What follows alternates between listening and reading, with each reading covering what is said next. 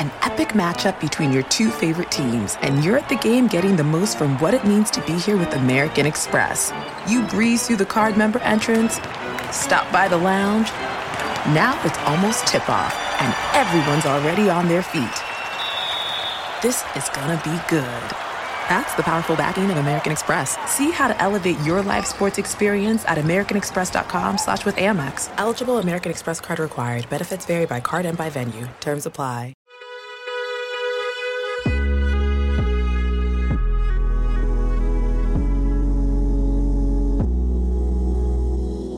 Welcome to the Long Form Podcast. I'm your co-host, Aaron Lammer.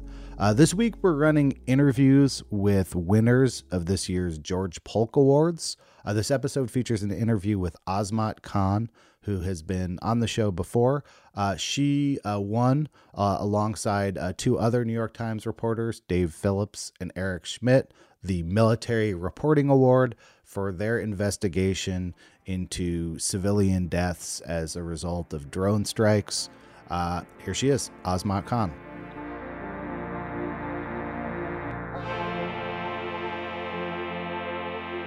Welcome back to the program, Azmat Khan.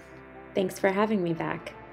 At the time we last talked, you had already started writing about civilian deaths from American military airstrikes. So this has been a part of your life for a while, leading up to the series of articles that you and your team won a Polk Award for. So this specific series, sort of take me back to when did you first hear about the airstrikes in question? And as someone who's been in the airstrike world for a while, like, do you have Google alerts for airstrikes set up? How do you monitor what's going on in this realm? That's a great question. I was in Pakistan reporting back in 2008 as America's drone campaign there just escalated. And so, the kind of shift that has happened in American warfare has been a part of my reporting for so long. But this specific project that grew out of watching the air war against ISIS unfold and seeing these numbers that our own government was telling the public and Congress and everyone else around the world, they just weren't stacking up. And I think at that point in time, it's, I think early 2016, I had just recently finished an investigation in Afghanistan that had looked at U.S. claims about education efforts there, where I did a ground sample of schools that the U.S. claimed to have funded in the country. And I was looking at these numbers about casualties from the Pentagon, which had said, we have, I think at the time they'd admitted 8 civilian deaths. And they couldn't be true. And I wanted to know, can I systematically study them? And I spent 2 years working on that ground sample from Iraq that I think, we discussed the last time I was talking to Longform. But I think the sort of challenge I kept encountering, and I think every reporter in a post 9/11 environment has encountered, is what do you do when you go on the ground and you report something out there and you bring it back to the military? And they say, well, we reject this. We have classified information that you don't. We struck X target. We can't tell you the details of it. What do you do then? And so the basis for this most recent project for me has been, what do I do then? How do I contest or get access to what they claim as classified and what they're using as a basis to reject those findings from the ground? So let's talk about this idea of what's classified and what's not. When something is classified, is that classified forever? Do you get any kind of indication of when it might become unclassified? And how does FOIA play into all of this? And can you FOIA things that are classified? We've seen national security invoked as a reason for refusing to give people information about the rationale for why we fight wars, the basis on which we take military action. This has happened again and again. And it usually would take forever for most of the documents that I ultimately obtained to be declassified. And by forever, some of them state 20 years from the date of this document. Some of them say even longer, but that can always be reevaluated and extended. And to use the Freedom of Information Act under ordinary means, if you submit, a request to the Pentagon or to U.S. Central Command for these records, you'll be put in a queue, and most of the time you will not get a response for 7 years because they're working their way through all of the requests they have. So the way that you need to go about it is you have to ask for expedited processing. And that was something I was very aware of. And back in 2016, when I filed a FOIA request, the first one, for a single incident, I opened up the Pentagon's guidelines for its FOIA process and saw what they required for expedited processing. And there are the traditional arguments. They expect you to show that there is public interest and that there is, that this would shed light on federal government activity. So the kind of traditional things people ask for, but I saw there was something else in there as well. They said potential for basically imminent harm.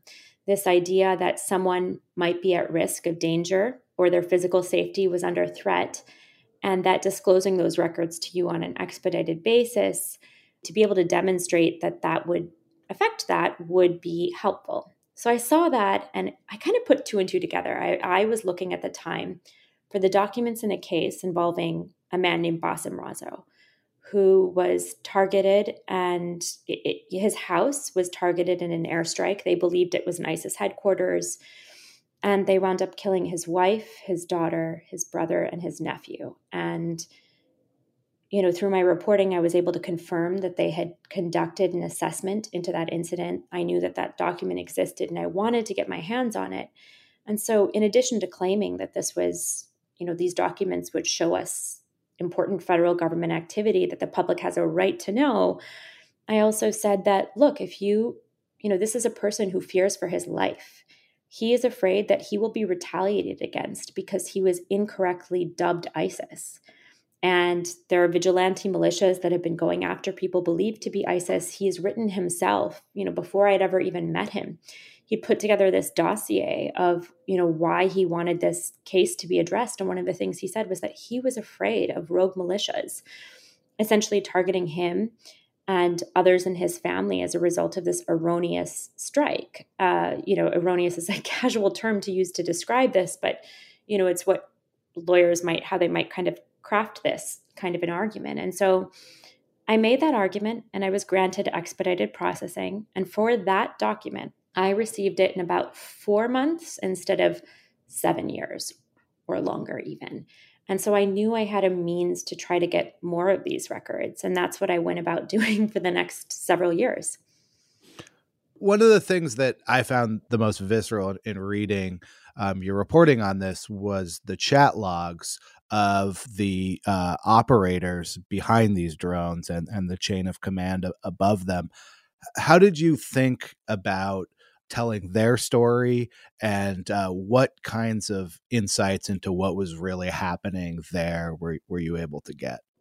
Prior to this, before getting these records and seeing those chat logs, I had fought very hard to get an embed with the Combined Air Operations Center in Qatar, which is the kind of like nerve center of this air campaign, not just in Iraq and Syria, but in Afghanistan as well. And you can go there and you can report it out and you can have all of these officially sanctioned interviews, but it is just not that kind of raw, candid nature that you would get from seeing how these are actually conducted and done. And so when I started to get these records, we sued the Department of Defense and U.S. Central Command with assistance from the Reporters Committee for Freedom of the Press. And as these batches of documents are coming in, yes, there are redactions, but you were also seeing these conversations in which people would be talking about this. They would be like, this area is poppin'. And you would just see them go after men on the street, go from house to house bombing. And then, it would dawn on them later that, oh, actually, there's also children. We can see them now. And so it was quite stunning to see that kind of candid conversation that isn't made public. I think that we have on occasions seen leaks, whether that's from an organization like WikiLeaks. There have been major contributions made in the past that have shown us glimpses of this. And, it's very hard, I think, to get that kind of systematic understanding of what's really happening and what's going wrong. And these chat logs are a real window into it. And unfortunately, we're still fighting over some of them. They've been held back from many of these cases. We're trying to get more. When it comes to videos, they usually strip them of audio. And so you can't necessarily hear those conversations. But I think it's a very stunning portrait that's different than what we're told. And I think it's important to also to just say that over years, I've built so many sources who work on the other end of this kind of air war, who are pushing buttons, who are analyzing, full motion video, as they call it, or are geospatial analysts who are calling out coordinates and identifying, making positive identification of targets. And they've helped me understand these records. They've helped me put this in context. And one of the things that really just has stayed with me is that, one senior official involved in this, he said that this, vast bureaucracy, this process to minimize civilian harm, all of this exists not just to project accountability to the rest of the world and to maintain this moral credibility and legitimacy that the United States wants, but that it's also for people on the inside. His exact words were that it gives them psychological comfort to be able to say, we went through this process. We did this in a particular manner, because so many people would, I think, lose faith in that. And he himself even said, I think once you come back, you can never go back into the field and do this again. He said that it was just, it's emotionally damaging. And so I think it's important to look at that, but I think it's also important not to lose sight of who is on the receiving end of these bombs. And that's sort of what I made central to my reporting, which is these people on the ground and what it means to have essentially shifted the costs of war almost entirely to foreign populations. In your story, primarily in this sort of 2-part series that you did about this, you've got 3 major players. You've got the people on the ground who are getting bombed. You've got people who are operating drones and making calls about whether to call in those strikes. And then you've got the military hierarchy and its demands of secrecy. So as you started to put this together as a story, how did you think about turning all of these disparate, pretty hard fought strands of reporting into a final product? Yes. So I'm very lucky to have the editors that I had, and also the ability to publish in 2 very different kinds of forms, right? So part 1 was in the newspaper and part 2 was in the magazine. So in the newspaper, we strategized, and this is where my editor, Paul Fischletter, and Matthew Purdy on the investigations team at the Times were really thoughtful about, we are going to go hard on these records. I obtained more than 1,300 of these assessments, in which, it was more than 5,400 pages. And, was looking at trends within these. And so you kind of have the ability to, in that story, in a newspaper story, to step out and say, here's what we're seeing. Here's how the majority of these are happening. And actually, here's what the document says, and here's what it actually, I found on the ground. And to kind of do that very numbers heavy, very data driven. I built this database. I even hired some of my own former students who are, incredible reporters from Columbia Journalism School, who were, kind of also intaking these records, and we studied them to identify these patterns. And so we had that newspaper story that really focused on that and also gave you the accounts of some of these survivors on the ground. And then we used the magazine story to really hone in on some of the human toll, so to get deeper with people and individuals. You can find the numbers in that newspaper story, but let's kind of hear some of the accounts of these people. Let's grapple with these laws of war, the intricacies of this, how this process actually plays out for those, some of them making the decision, but really for those on the ground. And what happens when you take a document that basically says, yeah, we saw children on the roof of this house and we chose to strike it. We decided it was proportional. And what happens when you take that document and you sit down with a woman on the ground who lost 11 members of her family, and you tell her, they saw your grandchildren on the roof of the house, and here's what happened. What might you say to that? Like that, it's kind of this rare intersection of that data-driven reporting and these people on the ground you don't get, coupled with something I am so grateful to my editors at the magazine. So Jake Silverstein and Luke Mitchell, my editor there, they were so great about wanting to incorporate the process behind this reporting, to get very transparent about how I did it, including my methodology in very lay terms so everyone can understand it. Here's how I matched these documents to incidents on the ground. Here's the process I went through. Here are the Iraqis I hired and worked with on the ground. Here are students at the University of Mosul's Department of Translation. Because I think we're in an era of reporting and journalism these days where people want to know more about the backstory of how you do the reporting, about the ethics and the editorial standards. There's a lot of criticism of the press and a lot of harsh judgments about how journalists do their work, and, unfair, but, what can we do to kind of show them that backstory? And that was also an essential part of the magazine piece. So I was lucky to be able to incorporate, what were a large number of priorities into various places where they fit best. As someone who now has the better part of a decade experience reporting on how the military treats this stuff, what kind of advice would you give to someone who was embarking on maybe their first piece of journalism that required dealing with classified documents, military secrecy, the fog of war, etc.? You need evidence. And I think far too often it can be easy in an environment in which military brass are telling you one thing, maybe, national security bureaus are telling you something. I would encourage you to go back in time and watch. There's a great documentary film called News Wars from the PBS series Frontline that chronicles different parts of the news industry. But one of the episodes, looks hard at the lead up to the Iraq War. And there's so much great coverage of what journalists did in that time period, but you can see how the war for scoops and what intelligence officials were saying played such a role in the reporting in that time. I would encourage you to look back at that to really, I think, be able to push back, and then also to know that it's not okay to just go to the Pentagon or to go on briefings or to go on embeds and report. You need to be on the ground.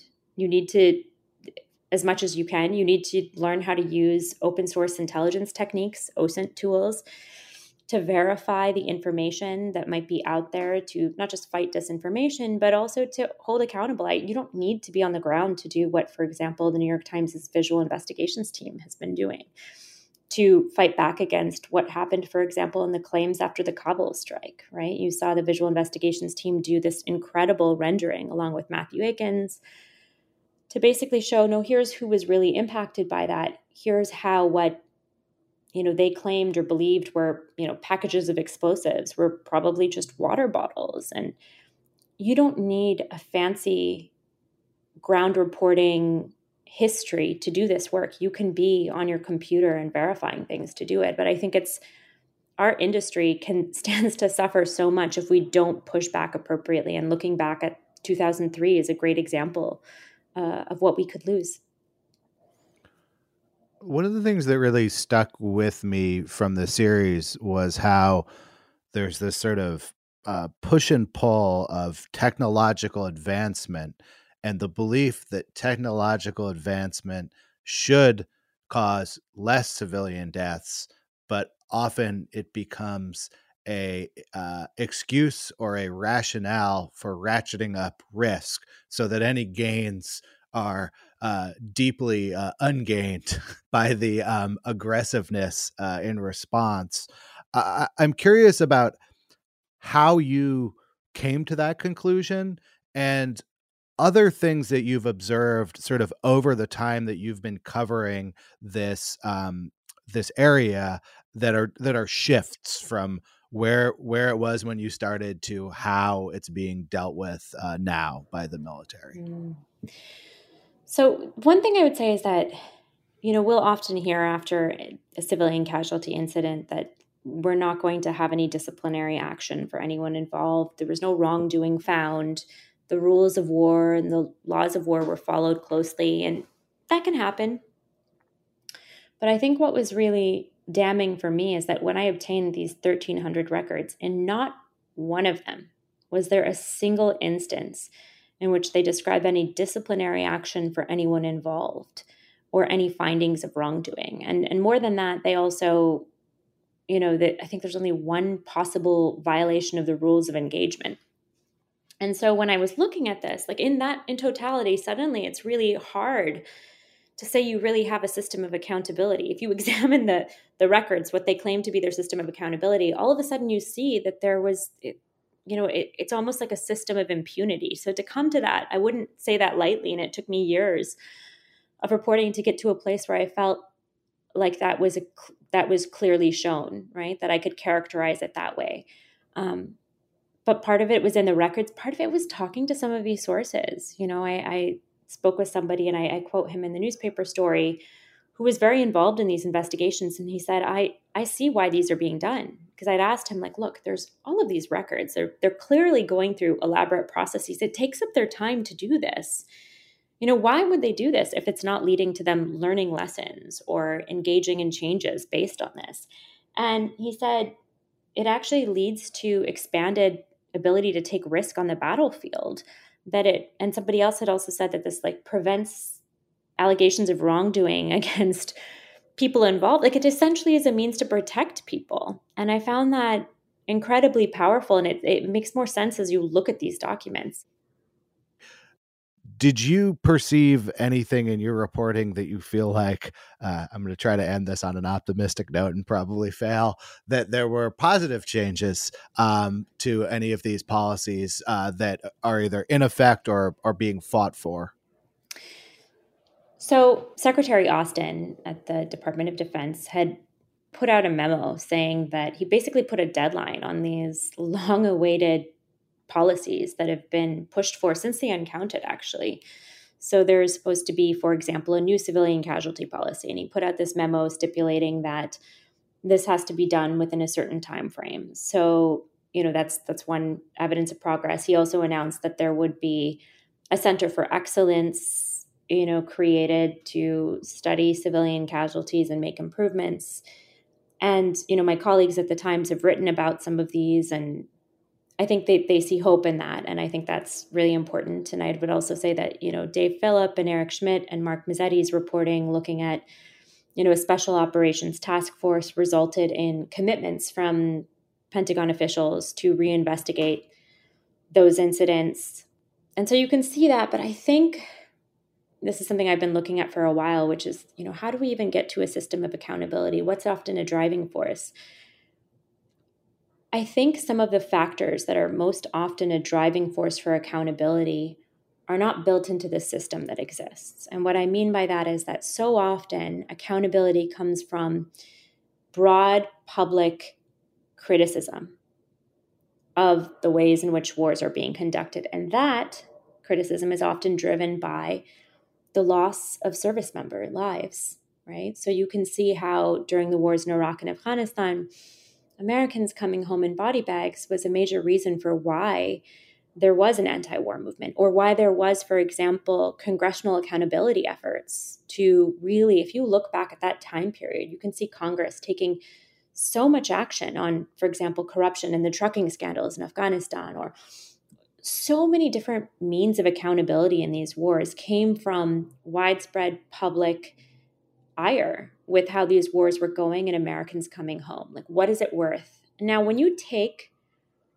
American service member deaths out of that picture, or you reduce them drastically, right? More Americans died by suicide in the war against ISIS, service members, than in hostile death, right? When you're largely conducting a war via air and very few people on the ground, the thing that often makes Americans even just aware of the fact that we have a war going on is now gone. The kind of thing that often provokes accountability from congressional leaders and the system of checks and balances that we rely on to authorize wars, to follow them closely, and to not forget about them and just perpetuate them almost endlessly.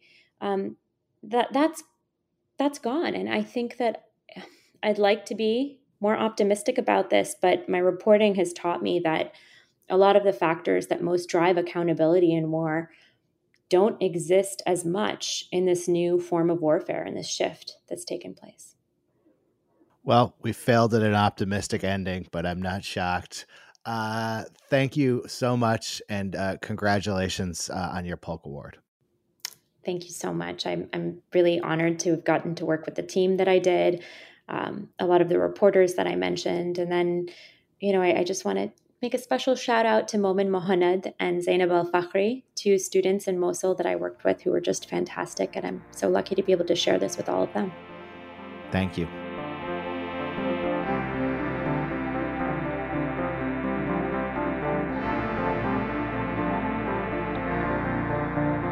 That was the Long Form Podcast. Thanks very much to Azmat Khan.